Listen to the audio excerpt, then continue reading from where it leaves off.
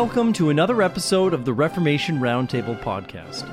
My name is Joe Stout, and this podcast is a ministry of Christ Covenant Church in Centralia, Washington. During each episode, you will hear the sermons, liturgy, discussions, and interviews from the various weekly gatherings here at Christ Covenant Church. If you would like to find out more, please visit us online at christcovenantcentralia.com. Please enjoy the following audio.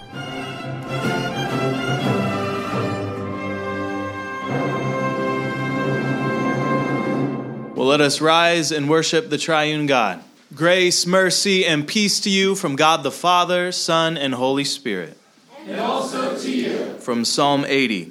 Turn us again, O God of hosts. And cause thy face to shine, and we shall be saved. Thou hast brought a vine out of Egypt. Thou hast cast out the heathen and planted it.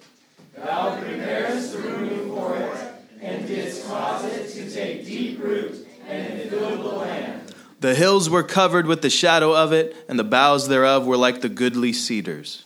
She sent out her boughs unto the sea, and her branches unto the river. Why hast thou then broken down her hedges, so that all they which pass by the way do pluck her? The boar out of the wood doth waste it, and the wild beast of the field doth devour it. Return, we beseech thee, O God of hosts. Look down from heaven and behold, and visit this vine. So lift up your hearts. We lift them up to the Lord. Let us pray together. Almighty God, who has sent thine only begotten Son, and has revealed him as creator of all things, look upon this vine which thy right hand hath planted. Prune away the thorns from it. Bring forth its branches in might, and give us the fruit of truth. Wherefore we say, Glory be to the Father, the Lord God of hosts. Glory be to the Son, the shepherd of Israel, the man of his right hand. Glory be to the Holy Ghost, the sevenfold light of the countenance of God, as it was in the beginning, is now, and ever shall be, world without end. And amen. Amen. We're continuing to work our way through the Westminster Shorter Catechism. We come now to question 20, so let's read this together. Question 20 asks, Did God leave all mankind to perish in the estate of sin and misery? God, having out of his mere good pleasure from all eternity elected some to everlasting life, did enter into a covenant of grace to deliver them out of the estate of sin and misery, and to bring them into an estate of salvation by a Redeemer. Well, we're pivoting in the Catechism from the bad news of sin and punishment to the good news that God has not left us in such a miserable estate. The Catechism answer describes for us first the motive for God's work of redemption, and then it elaborates on the means by which he accomplishes that redemption. So what is the motive for God not leaving you in your sin and misery? Well, the answer we must give to this question is that God simply wanted to. God wanted to. It was his mere good pleasure to do so. God is not moved to action by external circumstances like you and me. God already knows the beginning, middle, and end of all things, and so when God chooses to do something, he wills to do it from the superabundance of his own love and goodness. For God's goodness, love, and will are all one in him. This means that the ground of your salvation is absolutely independent of you or anything else in the created order. God saves because God wants to save, and as it says in Daniel 4:35, nothing can stay his hand. Likewise, it says in Ephesians 1:11, in Christ we have obtained an inheritance, being predestinated according to the purpose of him who worketh all things after the counsel of his own will. So the motivation for God not leaving you in that estate of sin and misery that you justly deserve is that God is love, and it pleased him. It made him happy to redeem you. Well, how then did God do this? What were the means for accomplishing this work? The Catechism continues by saying that God, out of his good pleasure from all eternity, elected some to everlasting life. And since we had broken the covenant of works, or the covenant of life, he entered into a covenant of grace with us. So this is the means, the covenant of grace. This is a symbolic or metaphorical language for describing how it is that God relates to man after the fall. God begins to make promises to Abraham, Isaac, Jacob, Moses, David, and to Israel at large. And that promise of salvation is summed up in what we call the covenant of grace. The conditions of this covenant are described by Paul in Romans 10:9. He says, "If thou shalt confess with thy mouth the Lord Jesus, and shalt believe in thine heart that God hath raised him from the dead, thou shalt be saved." God has not left us in our sin and misery. He has given us a Redeemer to show us the way out. To contemplate this truth should remind us of our need to confess our sins. So as you're able, let us kneel before the Lord.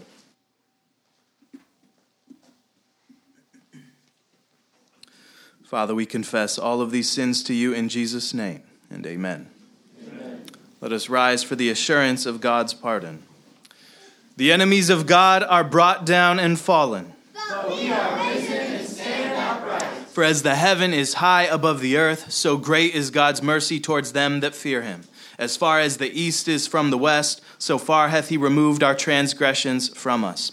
Saints of Christ's Covenant Church, because you have confessed your sins, holding nothing back, it is my joy to announce to you that your sins are forgiven through Christ. Thanks be to God. Our sermon text this morning comes from the Gospel of Mark, chapter 9, verses 30 to 50. These are the words of God.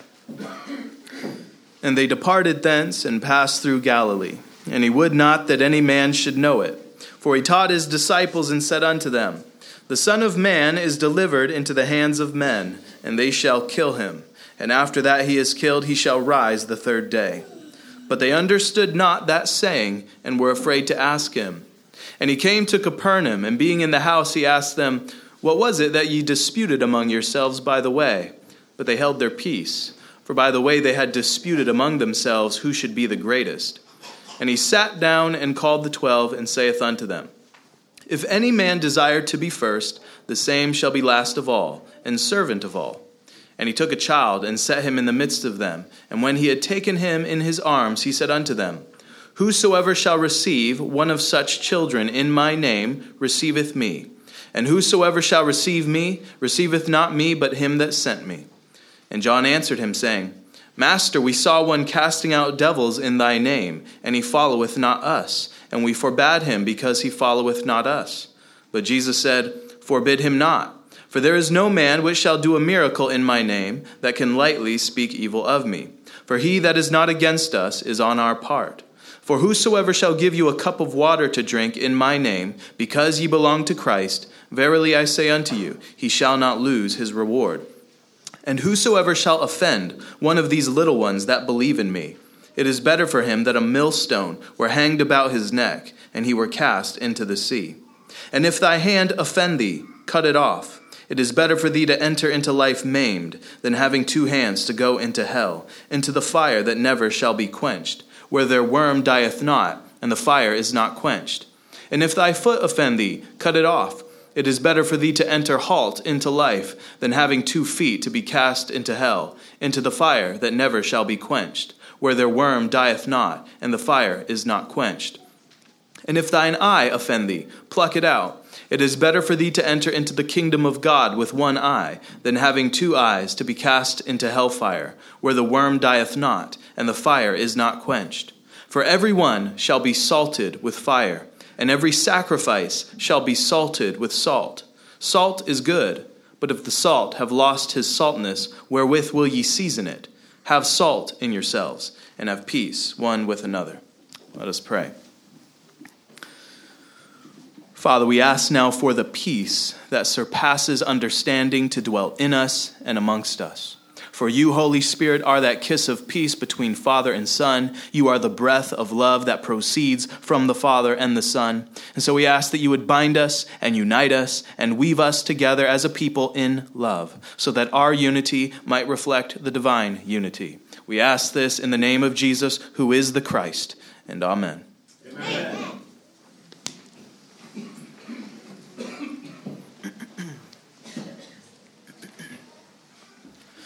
Well, as we pick back up in Mark chapter 9, we are still in what we might call the afterglow of Christ's transfiguration. Peter, James, and John have beheld the divine glory.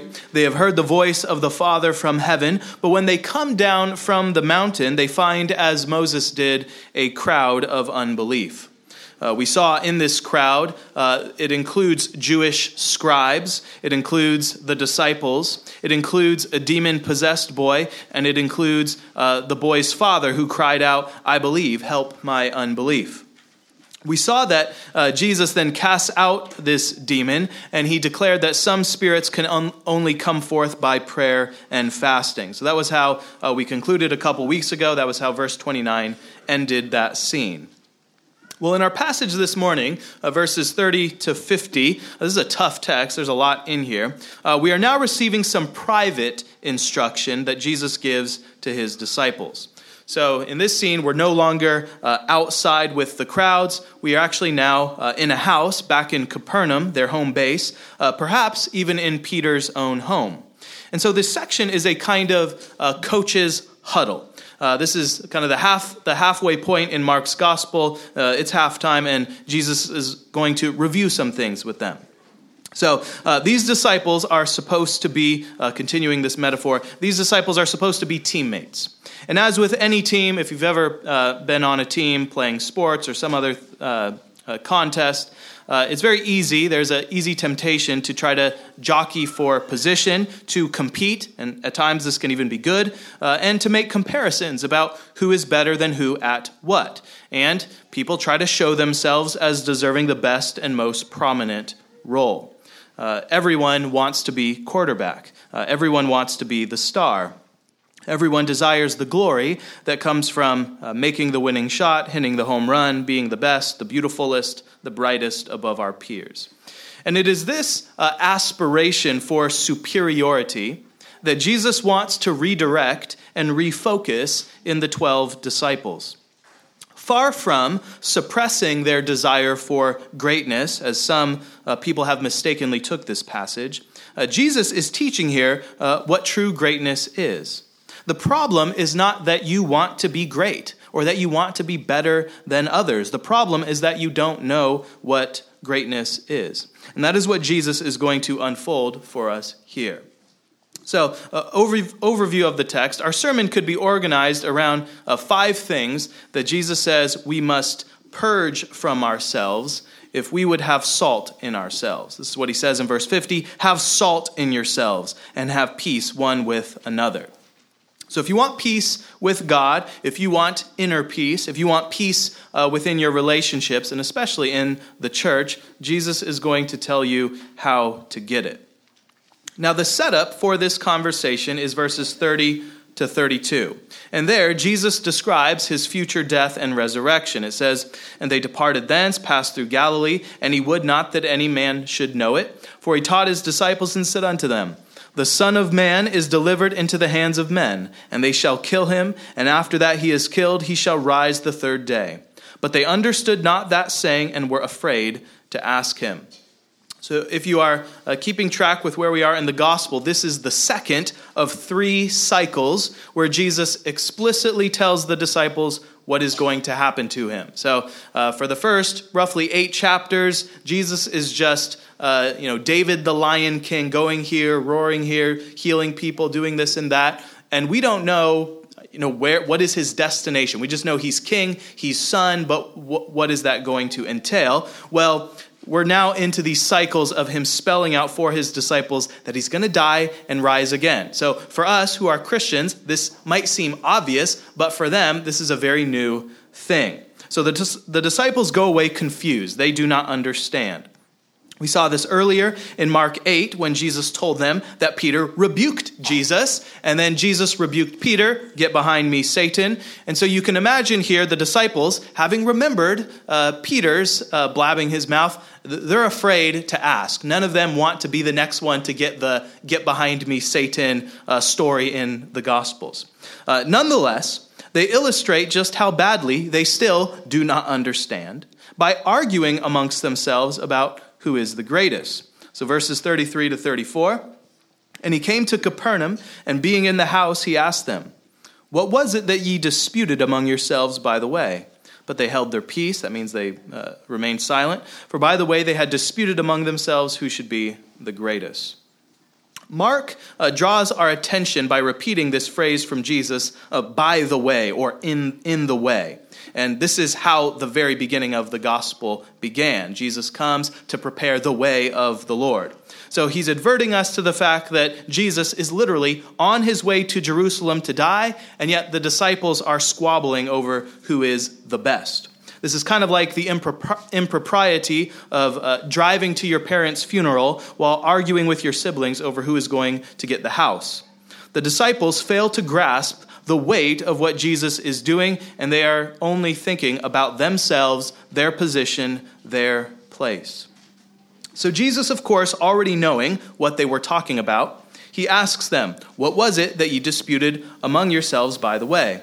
Again, nobody wants to answer. They're silent.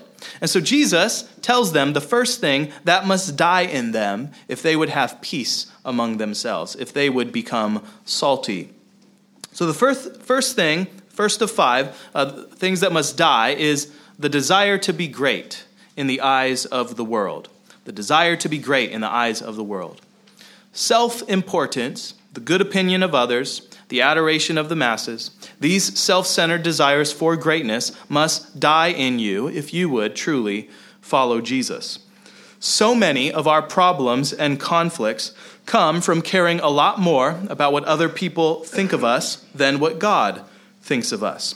And this is biblically what we would call the opposite of the fear of the Lord. The fear of the Lord is the beginning of wisdom, to hate evil, and this is the opposite of that. It's fearing man. It's caring about man's opinion. So if you want to be great, if you want to be better than that guy or that girl, you need to ask yourself, why? Why do you need to be the best? What is driving that desire? Many people have never asked themselves that really basic question, and this is what Jesus Christ exposes. Verse 35, "And he sat down and called the 12, and saith unto them, If any man desire to be first, the same shall be last of all and servant of all. And he took a child, and set him in the midst of them. And when he had taken him in his arms, he said unto them, Whosoever shall receive one of such children in my name receiveth me. And whosoever shall receive me receiveth not me, but him that sent me." So in order to illustrate the essence of true greatness, Jesus takes a little child up into his arms. And because of where they are, it's possible this could have even been Peter's own son. It could have been one of the disciples' cousins or nephews or someone. This is someone that's in the house with them. So this child signifies the external insignificance that should characterize the disciples internally. The disciples want to be great. Children are small. The disciples want to be powerful. Children are weak. The disciples want to be noticed and seen. Children are often overlooked. And yet Jesus says that whosoever receives one of these little children in his name, whether an actual child or a child in the faith, they are receiving Christ himself, and not just Christ, but the Father who sent him.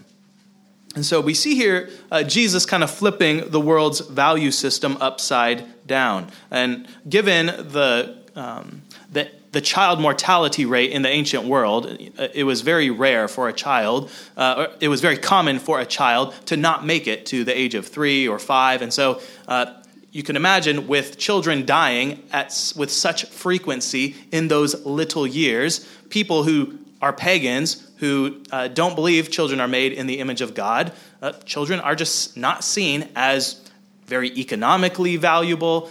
There's all sorts of reasons why they would look down on children. And yet, when Jesus comes, we see him always continuing to interact, love, and elevate children as fellow image bearers. We'll see this again in a couple weeks. We'll see this again. So to receive a child in the name of Jesus is to receive Jesus. Jesus literally embraces what is considered small and weak and insignificant, and he gives it by the giving of his name to the child in infinite value. So to receive a child in the name of Jesus is to receive Jesus, and therefore to receive God. And think about this. If you have God, what more could you want? If you have God, what more could you want? So far from discouraging their aspiration for greatness, Jesus directs them to desire he who is very greatness, God himself.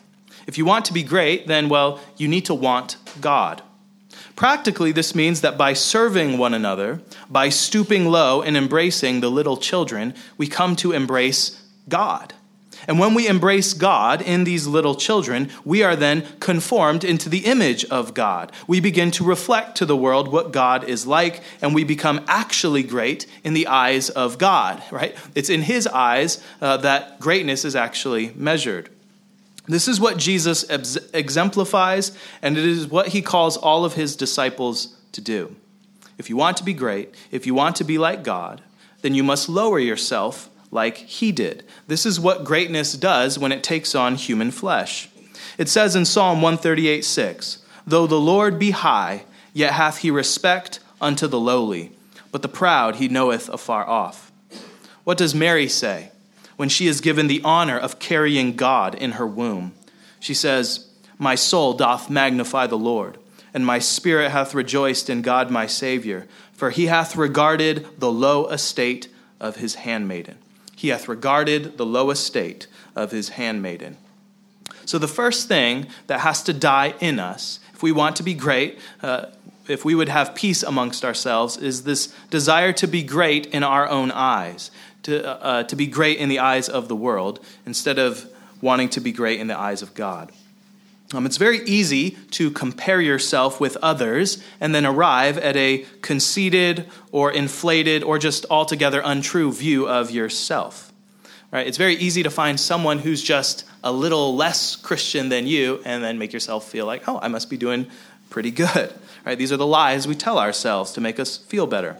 But when we compare ourselves to the divine majesty, to he who is truly great, suddenly that competition, that comparison gets exposed for the folly that it is. So who are you comparing yourself with? Are you comparing yourself with God or with that person who, in your eyes, is worse off than you?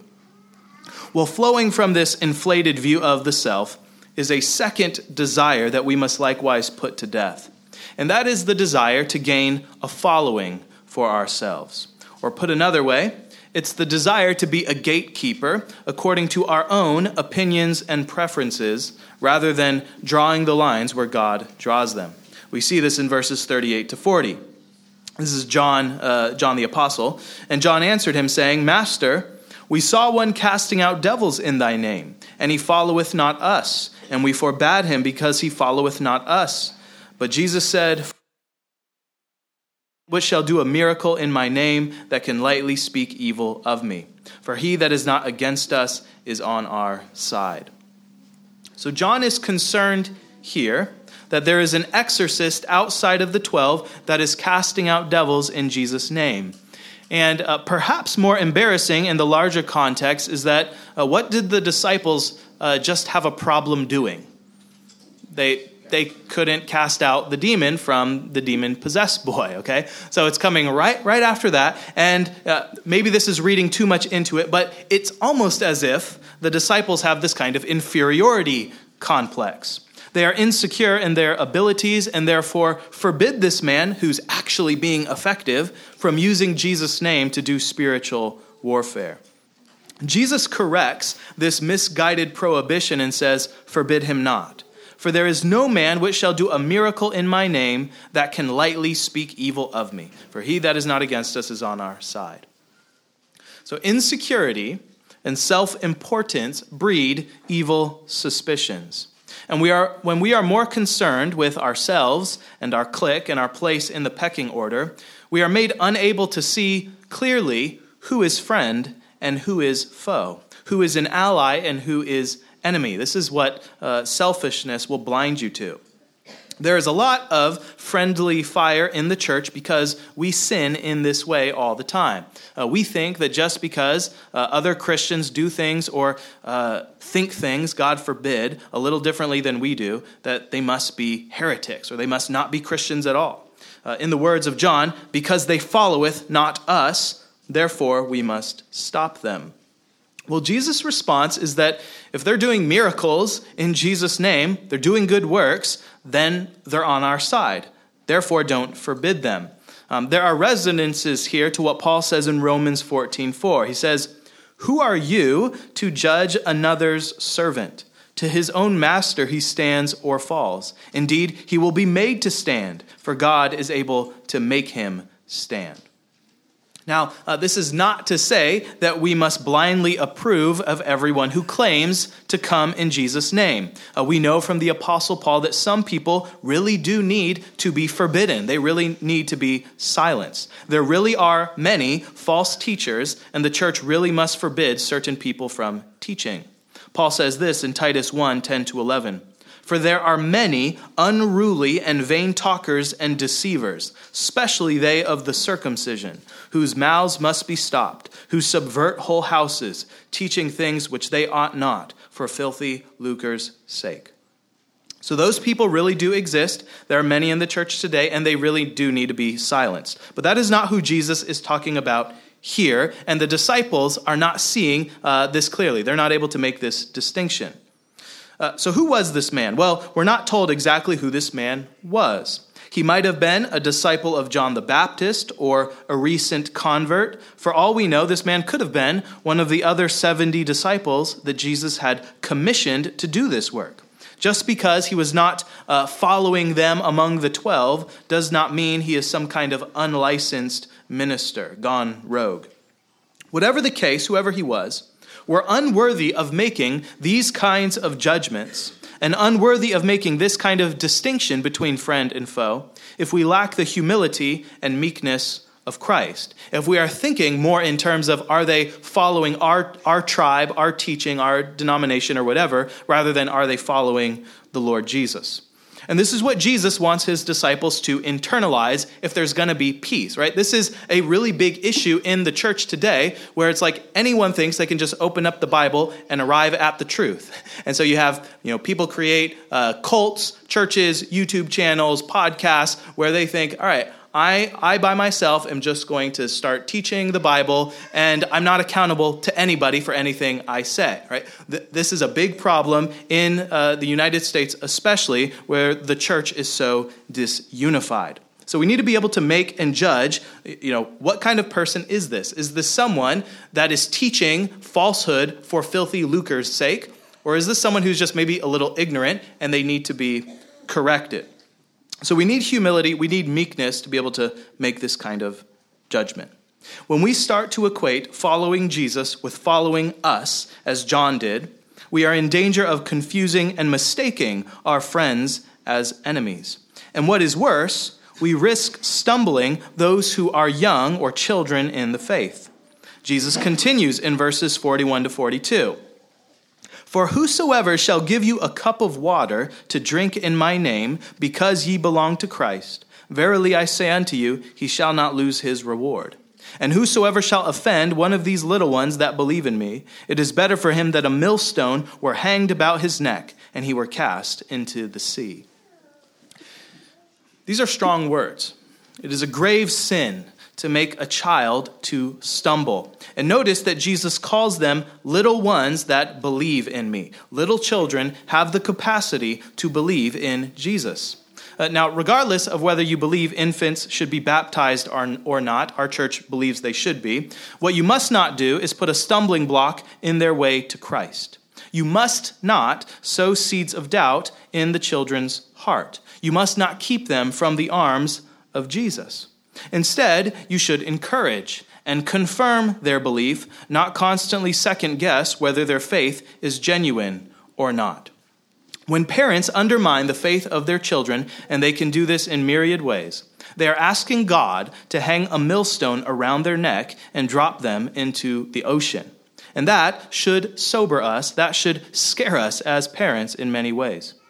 This is one of the reasons why we want our children in the worship service with us. Because not only do they have the capacity to believe and participate at a very young age, but Jesus explicitly commands his disciples, as we'll hear him in a couple weeks from now, "Suffer little children and forbid them not to come unto me, for of such is the kingdom of heaven." Likewise, in Matthew 18, 3-4, Jesus says, "Verily I say unto you, except ye be converted and become as little children, ye shall not enter into the kingdom of heaven. Whosoever therefore shall humble himself as this little child, the same is greatest in the kingdom of heaven." So Jesus welcomes and embraces children, and he commands us to humble ourselves as little children, to have simple faith like they do. And that is the way to becoming great in the kingdom of heaven. The disciples' sin was to exclude the children, to exclude the unnamed exorcist, and to look down upon those who did not follow them. But in both cases, Jesus says, forbid them not.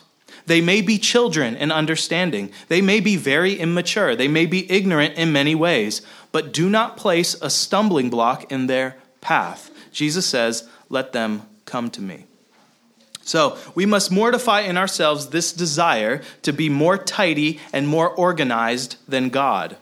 Christ's body, his church, is a very messy place.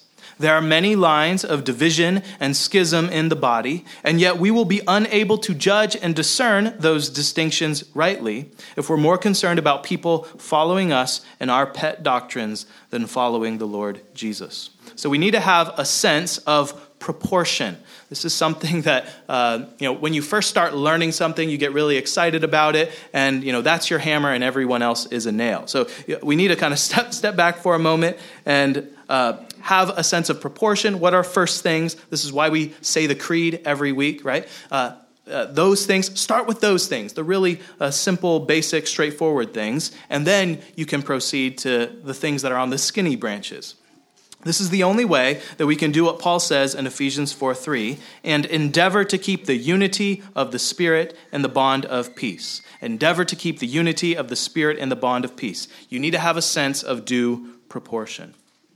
So to summarize here, we must purge our desire first to be great in the eyes of the world, and second, to gain a following for ourselves. Finally, we must put to death 3 sins of the body. And we'll call these sins of the hand, sins of the foot, and sins of the eye. So picking up in verse 43, it says, "And if thy hand offend thee, cut it off. It is better for thee to enter into life maimed than having 2 hands to go into hell, into the fire that never shall be quenched, where their worm dieth not, and the fire is not quenched." The logic of Jesus' argument in all 3 of these cases is essentially do whatever it takes to not go to hell. Whatever you must do to avoid eternal punishment, do it. And that might sound really kind of harsh and old-fashioned, like some kind of Southern Baptist turn-and-burn preacher. But, Jesus, he repeats this. We listened to it when I read the text out loud, just over and over and over again, and you're meant to think, whatever the worm is, I take it as probably the conscience, whatever the burning inside you is, the external flames, those are symbols for something far worse, okay? So you can imagine a worm not dying, just eating you alive, the fire burning you, and yet not totally consuming you. You're meant to think about that and know that whatever that is a symbol of, it's a symbol of something that's way worse than that. And Jesus comes and he preaches these things because he doesn't want people to go there. This is what love does. Here is love incarnate, and he's telling you whatever it takes to not go to hell, do it. In this case, it is of course unlawful, according to Leviticus 19:28 and the golden rule, to literally cut off your hand or your foot or gouge out your own eye. But Jesus uses this image to get the point across. One of the reasons we know this is just a figure of speech, a metaphor, is because cutting off your literal hand or foot or eye doesn't actually keep you from sinning. Right? There are people who only have one eye.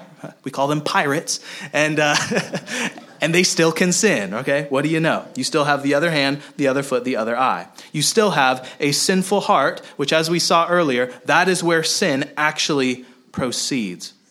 So it's not the literal body part that causes you to sin in the first place.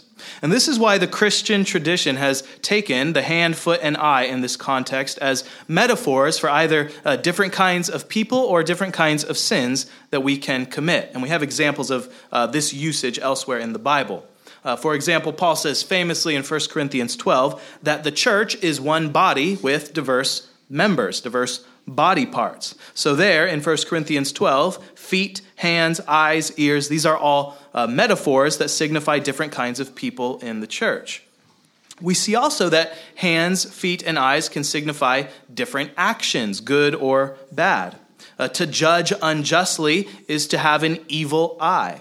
The adulterous woman has feet that go down to Sheol, Proverbs 5:5. The works of man's hands can be either good or evil. So you could really reflect on this image of the hand, the foot, and the eye, and think about how those signify different people or different kinds of sins. And I'll just give you a few gestures to help you as you meditate upon this more this week. So when you reflect on Jesus' command here, he says, cut off the hand, cut off the foot, gouge out the eye. How can we apply this? Well, to cut off the hand may mean something like we need to sever certain friendships that are tempting us to do evil. What is a hand? A hand is like a counselor, a close friend on the right hand or the left. Paul says in 1 Corinthians 15:33 that evil counsel, bad company, ruins good morals. So who is your right-hand man? Who's your left-hand man? Who are your close friends? And are they making you more like Christ, or are they making you more worldly? Are they going to drag you to hell? I remember this when I was at a university in Seattle.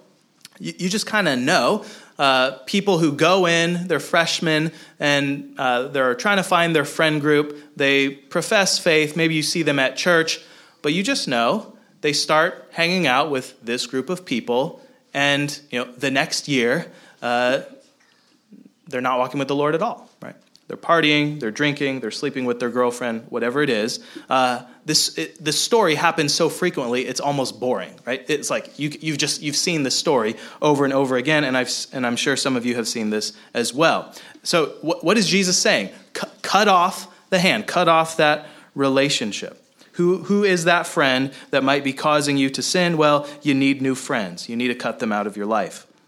If that sounds kind of harsh, or like it might be painful, or like, they might cry or might not like you, well, Jesus then gives you an incentive to do this. Because however hard and painful it is to cut off certain relationships, worm does not die, fire never stops burning.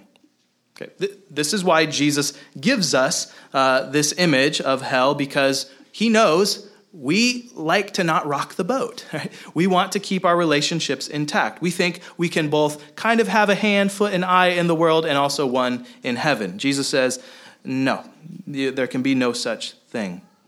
So you can have temporary pain and discomfort now, or even discomfort in your friendships for the rest of your life, but it will be far less pain than the pain of hellfire. That is the trade-off. What about the foot? Well, to cut off a foot might mean you stop going places that tempt you to sin, right? That's what feet do. They take you places. It might mean you stop going there literally, or it might mean you stop going there in your heart's imagination. It might mean you have to get a dumb phone and cut off access to the internet.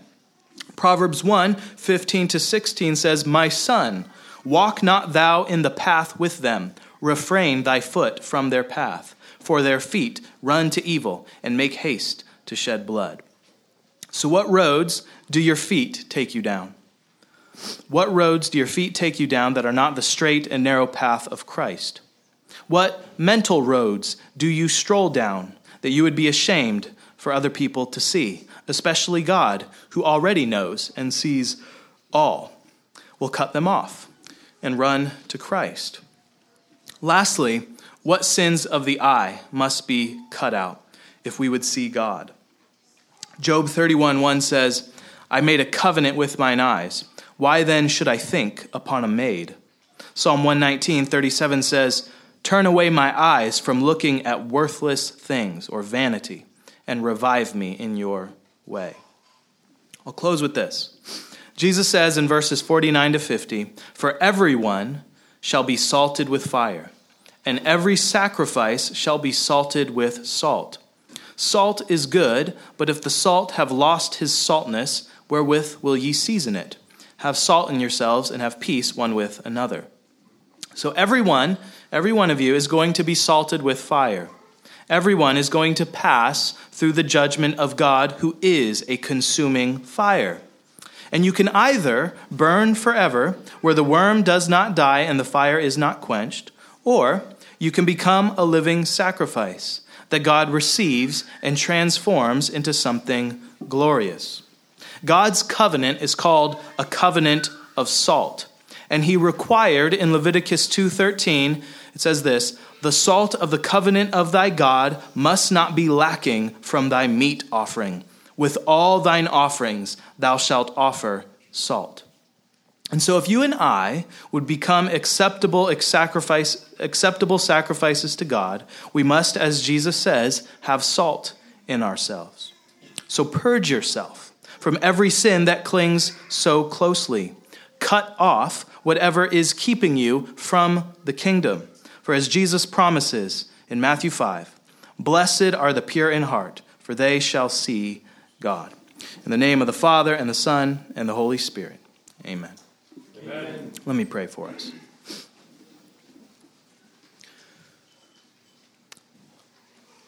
Father, we thank you for giving us these words of warning. Father, we ask that you would forgive us for not taking you seriously. We ask that you would cut off eye, hand, foot, whatever needs to be cut off from us as a church body, from us as individual members of the body. We ask that you would give us the conviction that your word would do that cutting and that we would not be severed and cut off from you. We ask that you would make us holy as you are holy, that we might behold you face to face. We pray this in Jesus' name, and amen. Amen. It was an ancient maxim that the world cannot survive without salt. Salt is one of those essential ingredients that's everywhere and that we can easily take for granted. It's not until salt is lacking that we ever notice just how important it is. In the ancient world, salt was used, as it is today, for flavor, for preservation, for cleansing, and even for sterilizing. We read in Ezekiel 16 that newborn babies were washed and then salted and swaddled. Truly, the world cannot survive without salt. Well, even more than salt, the world cannot survive without Jesus. In this meal, Jesus offers himself for the life of the world. So here is bread and here is wine, two things that cannot exist without salt in the soil, two things that cannot exist without Jesus giving them being. So come, with thanksgiving for the salt of God's covenant, come and welcome to Jesus Christ. The charge is this: have salt in yourselves and be at peace one with another. Receive now the benediction. The Lord bless you and keep you. The Lord make his face shine upon you and be gracious to you. The Lord lift up his countenance upon you and give you peace. In the name of the Father and the Son and the Holy Spirit, amen. Amen. Go in peace.